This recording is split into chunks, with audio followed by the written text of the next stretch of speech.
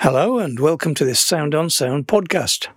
I'm Paul White, and this time I'll be talking to Peter Wade, who's had a very interesting career, mostly within the music industry, doing electronics, but now his passion is repairing valve amplifiers. So Peter, can you tell me about your background as an electronic engineer and how your career progressed? Okay, so I actually qualified as a radio and TV engineer, but my first proper job was with a musical instrument importer called Oak of Leeds. Among other things, they imported Randall amps, Elgin organs and keyboards, and Ibanez effects, and I was lucky enough to work on all of them while being able to consult with their design engineers, which was brilliant for learning. I got another break there career-wise when Elgin brought out a computer-based synthesizer, and I was sent to their factory in Italy to study how it worked. I didn't realise at the time, but this would really help me to move in the computer industry a few years later. Unfortunately, Oaks went out of business, so me and the marketing manager, Stuart Field, we set up a company to take over importing the Randall amps. And Don Randall himself arranged for us to import Leo Fender's new G&L guitar line, which was a real bonus. Incidentally, our company was called Everbimes, not my choice of name. It's semi-breathed backwards, apparently. Anyway, after Everbimes, I moved into the computer world with a company called Systime, where I ended up fixing DEC processor boards and CDC disk drives down to chip level. And I then took a job with DEC, we're also known as Digital Equipment Corporation, as a field engineer. The technical training at DEC was excellent, and I was able to move up to senior technical support engineer before moving into software as a VMS specialist. After 20 years with DEC, I was lucky enough to get a job with AMS Neve as their London-based service engineer, working on recording consoles at the likes of Abbey Road, Air Studios, the BBC, Pinewood, all the big London studios in fact. But after a couple of years of London rent and Yorkshire mortgage, I decided to move back home and start my own business. So my business is called Revalver, and I repair and modify valve amps, guitars and other band equipment. So you've come up through all the developments in electronics since, the 60s or wherever, and then gone back to where it all started with fixing valve circuitry. Mainly guitar and bass amps, with the odd mixing desk and PA amp maybe. I much prefer to work on valve amps, but I will do solid-state amps at a push. I do keyboards as well. I'm Roland authorised and Casio authorised. But don't get that much, they're obviously too reliable. Yeah, well, that's a problem you won't have with guitar amps and valves wear. Because they get a hard life, don't they? Get chucked around a lot and left in vans. That brings up the question of valve availability, because, of course, a lot of them were made in Russia. There was a sort of a brief period where they were quite difficult to get hold of. I think maybe there was a bit of panic buying went on. But then I don't know if the Chinese stepped up, or I think there's another factory in Eastern Europe. So although they went up quite a bit, I think you can get most of the common ones now quite easily.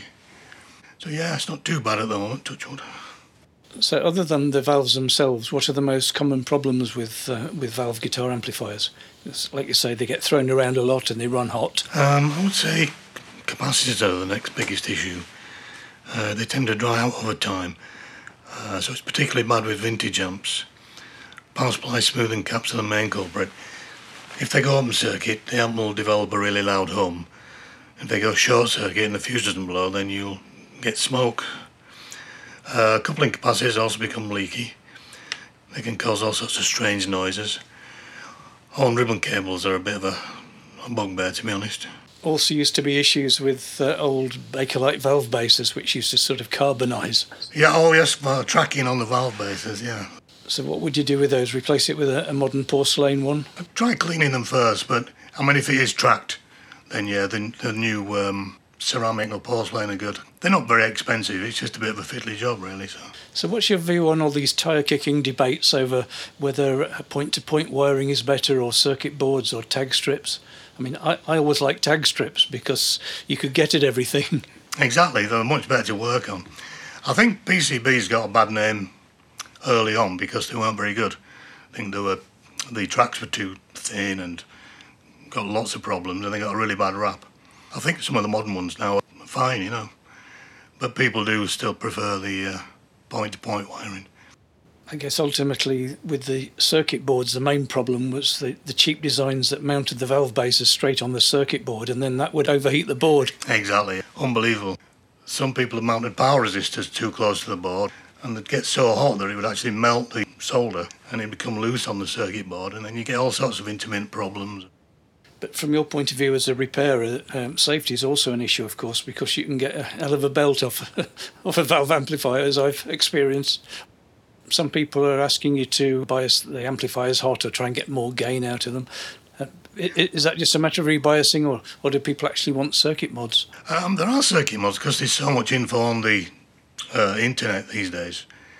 There's a brilliant site called Rob Robinet, and he's got a host of mods to do on valve amps on there, which people will read and they say, could you do this or could you do that? But yeah, I mean, biasing hot and cold is, well, biasing hot is really what people like.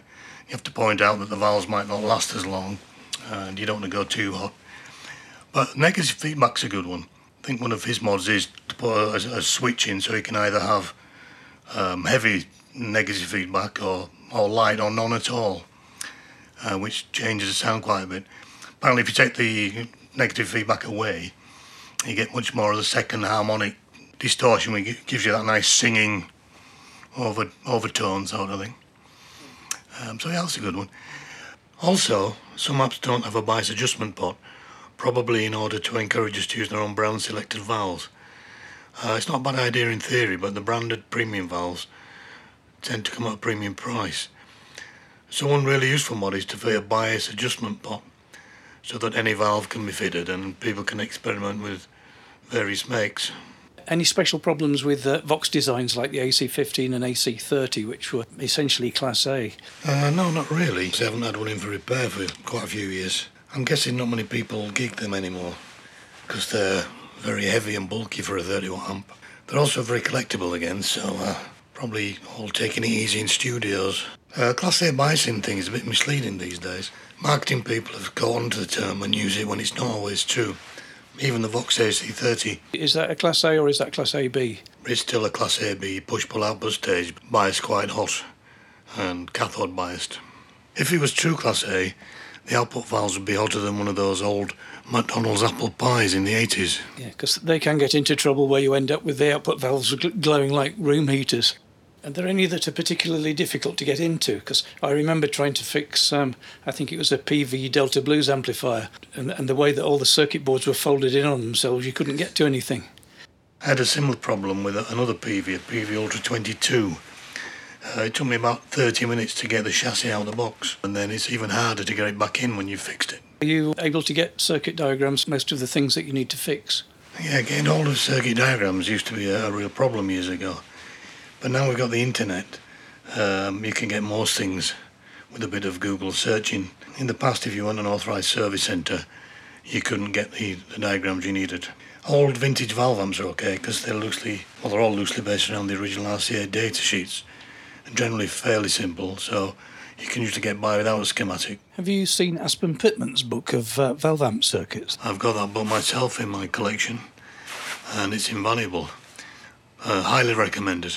I suppose that we should explore the debate about whether valve amplifiers really do sound very different from solid-state designs these days, although I think some of the digital emulations are getting closer. But there are things like the presence circuit, which in most of the amps I've looked at is a feedback path taken from the output of the output transformer. That's right, the negative feedback. That's one of the modifications I mentioned earlier. The AC30 doesn't use negative feedback, which is one reason for its unique tone, I think. Without negative feedback, the amp produces mainly second harmonic distortion, which is associated with that sweet, creamy valve amp sound. Odd harmonic distortion can make amps sound thin or brittle. Solid-state amps tend to produce mainly odd harmonics. But increasing negative feedback does flatten the frequency response and tighten the bass, but also reduces even harmonics. So it definitely has a big effect on the valve sound. Well, there's certainly something very punchy and weighty about the valve amp sound, and I always put that down to having a low damping factor and allowing the speakers to flop around a little more. Yep, and it takes us back to the negative feedback mod. Reducing the NFB also reduces the damping factor of the amp. So definitely a mod worth considering. I think the early, like the Fender Champ, everybody loves the sound of that. They're going for thousands of pounds now. And it was designed as a student amp, so they use cheap components, and the output transformer is probably actually underrated. And as a result, it saturates, compresses naturally, and gives you, by accident, this really nice sound that guitar players like. You must know Bob Katz, the mastering engineer. I was just reading an article, I don't know when this was from, but he's designed something called a blender, which uses new Vista valves. From what I can gather, it adds, or blends, a tiny amount of second harmonic distortion to a state-of-the-art transistor preamp. And the results are said to be spectacular. So the article is definitely worth a read, I would say. There are a lot of pedals have started using valves, probably again for a marketing thing. I've seen one preamp that had preamp valve was lit by an LED to make it glow. Yeah, and it was running off about, I can't remember, 20 or 30 volts. It's obviously not really working like a valve should, but people have got the valve is better, and now I think marketing are taking advantage now. More just to have the tick box. So Peter, what are you working on at the moment? At the moment, a Miles Platting amp, and it's quite amusing because reading on the internet about people say, Miles Platting was brilliant, what an amazing amplifier designer. Turns out that Miles Platting is a railway station near Manchester. And I think it was Hornby Skews, one of the directors or something, was going through the station and he thought, Miles Platting, that's a good name. And when they commissioned some valve amps, they're actually made in Doncaster by Wilsick. Don't know if you might have come across them, probably in the 70s, I think. So it's a Wilsick design. It looks very similar to old Marshalls, really. It's got Drake transforms in it. It's all good quality stuff. But it was in a marketing thing to put Miles Platting on it, because they obviously thought it sounded better than Wilsick, which isn't the best name, is it, really? Other than that, I've also got a fairly new Vox VT100 in bits with a really horrible intermittent fault. The problem seems to be caused by the built-in add-on multi-effects board, but it's really difficult to work on. It's crammed full of these modern miniature components. So yeah, give me the old-fashioned ones, the vintage ones. I can hardly see surface mount components now. How do you feel about the future for valve amplifiers? Well, it looks like they're not going to go away anytime soon, as long as they're still being made and reasonably affordable. But at some point the design gurus might just finally nail the valve sound. Then who knows? But I think it could be a while. But it's the same with like pianos. The electric pianos now, they've got a really good grand piano sound.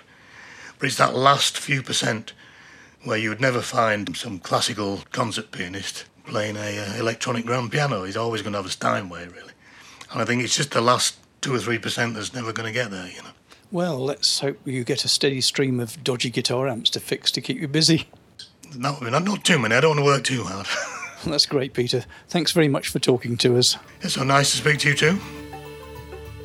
Thank you for listening, and be sure to check out the show notes page for this episode, where you'll find further information along with web links and details of all the other episodes.